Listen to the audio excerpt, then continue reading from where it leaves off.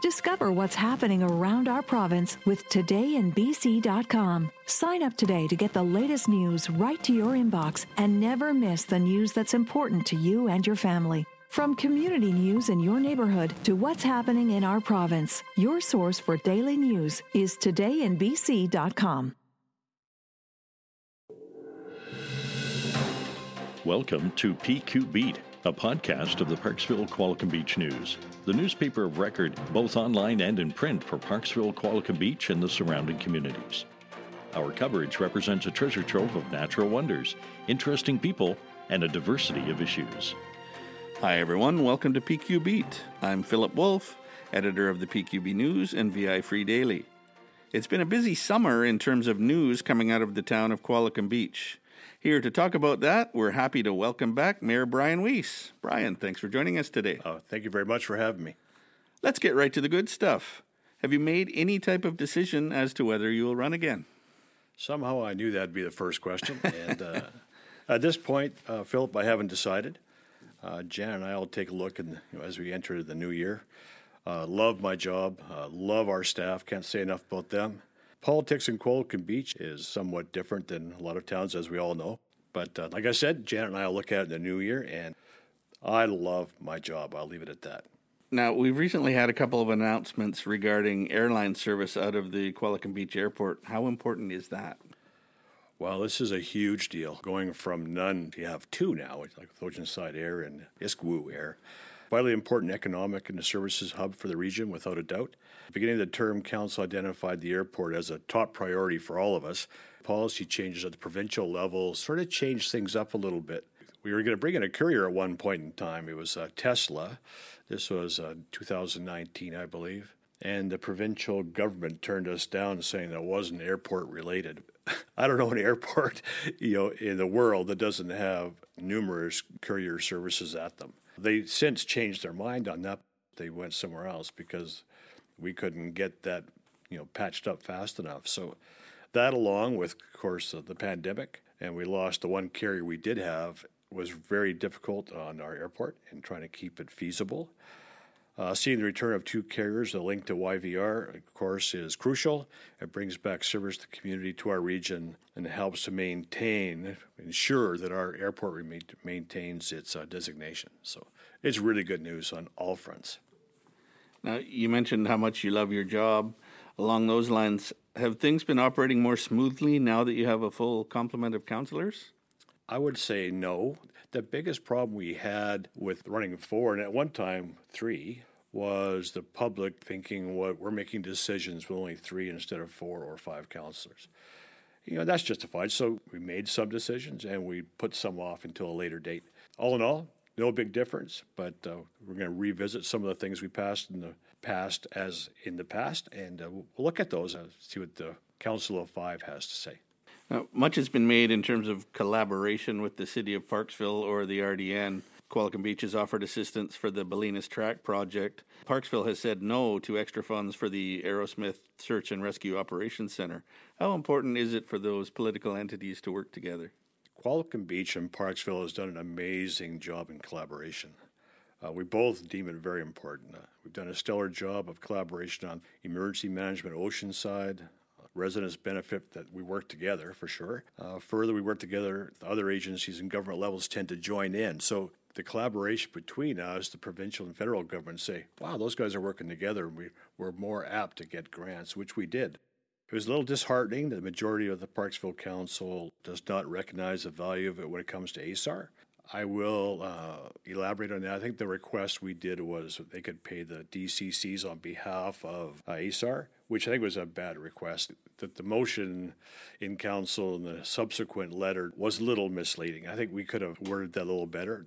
We wanted them to cover the DCCs, which we did, but the gist of the conversation, and I think they knew the gist of the conversation was, buck up. It's a good thing that ASAR looks after all of us. ASAR does a job for the region, not for Qualicum Beach. Qualicum Beach has given them land and some money to help them out. It's no secret that ASAR's got a substantial mortgage for their new building, and they're going to need all the help they can get. So that was the gist of the ask.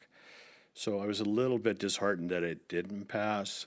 one counselor said that he was offended that we did ask, and I think that was way over the top. So it's not too late. I'm going to encourage the elected officials of Parksville to think about that one and help our ASAR group. They're deserving, they need it, and it's the right thing to do. Switching gears a little, also in the news recently have been backyard chickens. You've talked about rescinding a previous decision to ban the fowl from within the town proper. What type of feedback have you received from the community on that issue? I would say most people want to keep them. So we've tasked staff to do a survey to see what the town wants to do in general. I think there's 17 permits out for backyard chickens in the town of Qualicum Beach, and I could be off by one or two. So with one or two complaints, people that weren't handling it very well and were looking after the chickens as they should and cleaning, etc. According to our bylaw office, they said they've looked after those complaints and looked after those people, and they've all come within the parameters of this permit. In general, Qualicum Beach, they're very much farmers market, grow your own food. I think that tends to go down this line as well. I think people are good with that if they want to raise their own chickens for looking after food for their family. Recently, we had an incident involving a cyclist and some pedestrians along the multi-use pathway in Qualicum Beach. What are your thoughts on accessibility for cyclists in the town? Is it bicycle friendly? We are one of the only communities that can say we have an excellent trail connectivity from east to west, north, south. Those trails are second to none in a municipality. You can safely cycle around all key areas of our community. I think it's important for people to educate themselves on protocols and how to do it, like maybe ring a bell when you're coming up to somebody behind them especially. So I can actually see a bicycle bell bylaw in the future. We had one in Calgary. It was a mandatory. You had bells, and when you were coming up behind someone, you ring your bell. And even today, like Janet and I and our dog Jake, we walked that path all the time, and people ring the bell. We turn around and say thank you. They're coming. You're not diving out of the way. And one other thing with that is another concern around bicycles, Philip, is with the new influx of electric bikes. And some of these electric bikes do 50, 60K. Like I've seen them go down, Hardwick Road by my house, which is, of course, a road. You're allowed to, and I'm good with that. But that road turns into a path. If we look at the bicycle bylaw with bells, I think we'll also probably just look into e-bikes and see what that looks like. A discussion I very much look forward to having with council. Any type of thoughts for extra signage along these paths or anything? I'd say the majority of people are really good, and I think all of them are signed. I don't know if we need more signs, but maybe more education. Recently, we had a letter here at the PQB News pointing out that there's a number of overnight RVers along the town beachfront, and we received all kinds of response. Is that an issue that concerns you at all? It does. We're looking at options at this point. We have some property on the south side, of course, so we can put a few more parking spots. Typically, most of the overnight RVs are in private property. There's a little chunk there that they go in behind the trees there, and that was a big concern, as it is for me. There are some that park overnight, right on the beachfront. It's a catch-22. I'm not sure the best way to handle it. Either we hire more bylaw staff. One staffer is 1% to our budget, so we have to be careful with that. But I definitely understand the concern, especially during this dry time we had. I had numerous phone calls and emails regarding the RVers and, are they smoking back there? Are they cooking back there? And if it catches the side of that hill going, and I share that concern. Our bylaw guy has made some pit stops to talk to these people. But hopefully with a public outreach, with what we're going to do with the ocean front and the parking and maybe possible, RV spots, and with that will come a service to look after making sure that they're doing what they should be doing. And if they're, parking where they shouldn't be, we'll send them on their way. Why spend hours searching dealerships, comparing makes and models? Find the best of BC's inventory in one place, todaysdrive.com. You'll have access to inventory across BC, where you can easily find a vehicle that fits your needs and gets you where you need to go in comfort. Get in the driver's seat. Don't miss out on the many options we have available for you. Powered by Black Press Media, todaysdrive.com connects you with exclusive new and used car deals. How important are the Ravensong Pool expansion talks to the town?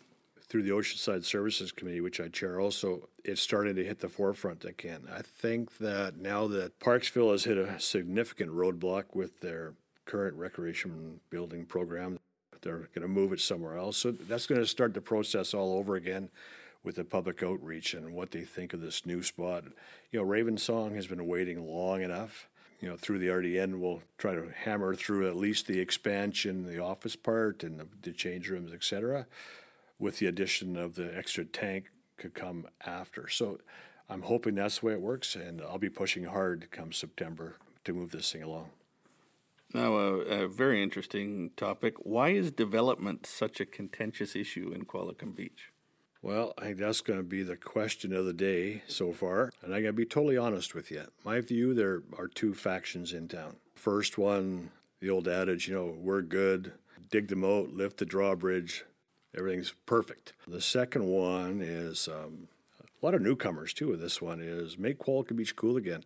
Back in the old day, we had movie stars and royalty come here. This was the place to go. We had tourist facilities, we had things to do and restaurants and different things. A lot of people now want to see that again. They want the brew pub downtown and maybe another one. And I think if we could get things exciting, revitalized downtown and get things moving and happening, all the businesses downtown will feel that. The stores will be open later. It'll be a place to go, things to do, and that's what I'm hoping for, Philip. Why do you think there's so much pushback? I'm going to be totally honest. It's typically the same people. Great project, wrong spot.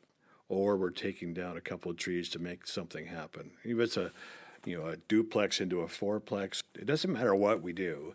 It comes across as something bad. I just don't get that. We as a town own part of this, and I mean that by the process for development shouldn't take any longer than 6 months. So from application time to business permit should be no longer than 6 months. Some fault of our own as council, some things with process through staff and how we get things done. I think the community wants to see things go. I think they said that during the election. They said, let's make things happen. Let's make things fun. So hopeful that we, as council and staff, could do a lot better. I know that our CEO, Daniel Saillant, is looking at a process to better track things and how we go through the process from the initial piece to the development permit issuance. So if we can get that done, I'll feel a lot better about it moving forward in the future. Discover what's happening around our province with todayinbc.com. Sign up today to get the latest news right to your inbox and never miss the news that's important to you and your family. From community news in your neighborhood to what's happening in our province, your source for daily news is todayinbc.com. What are the priorities during the rest of your current term?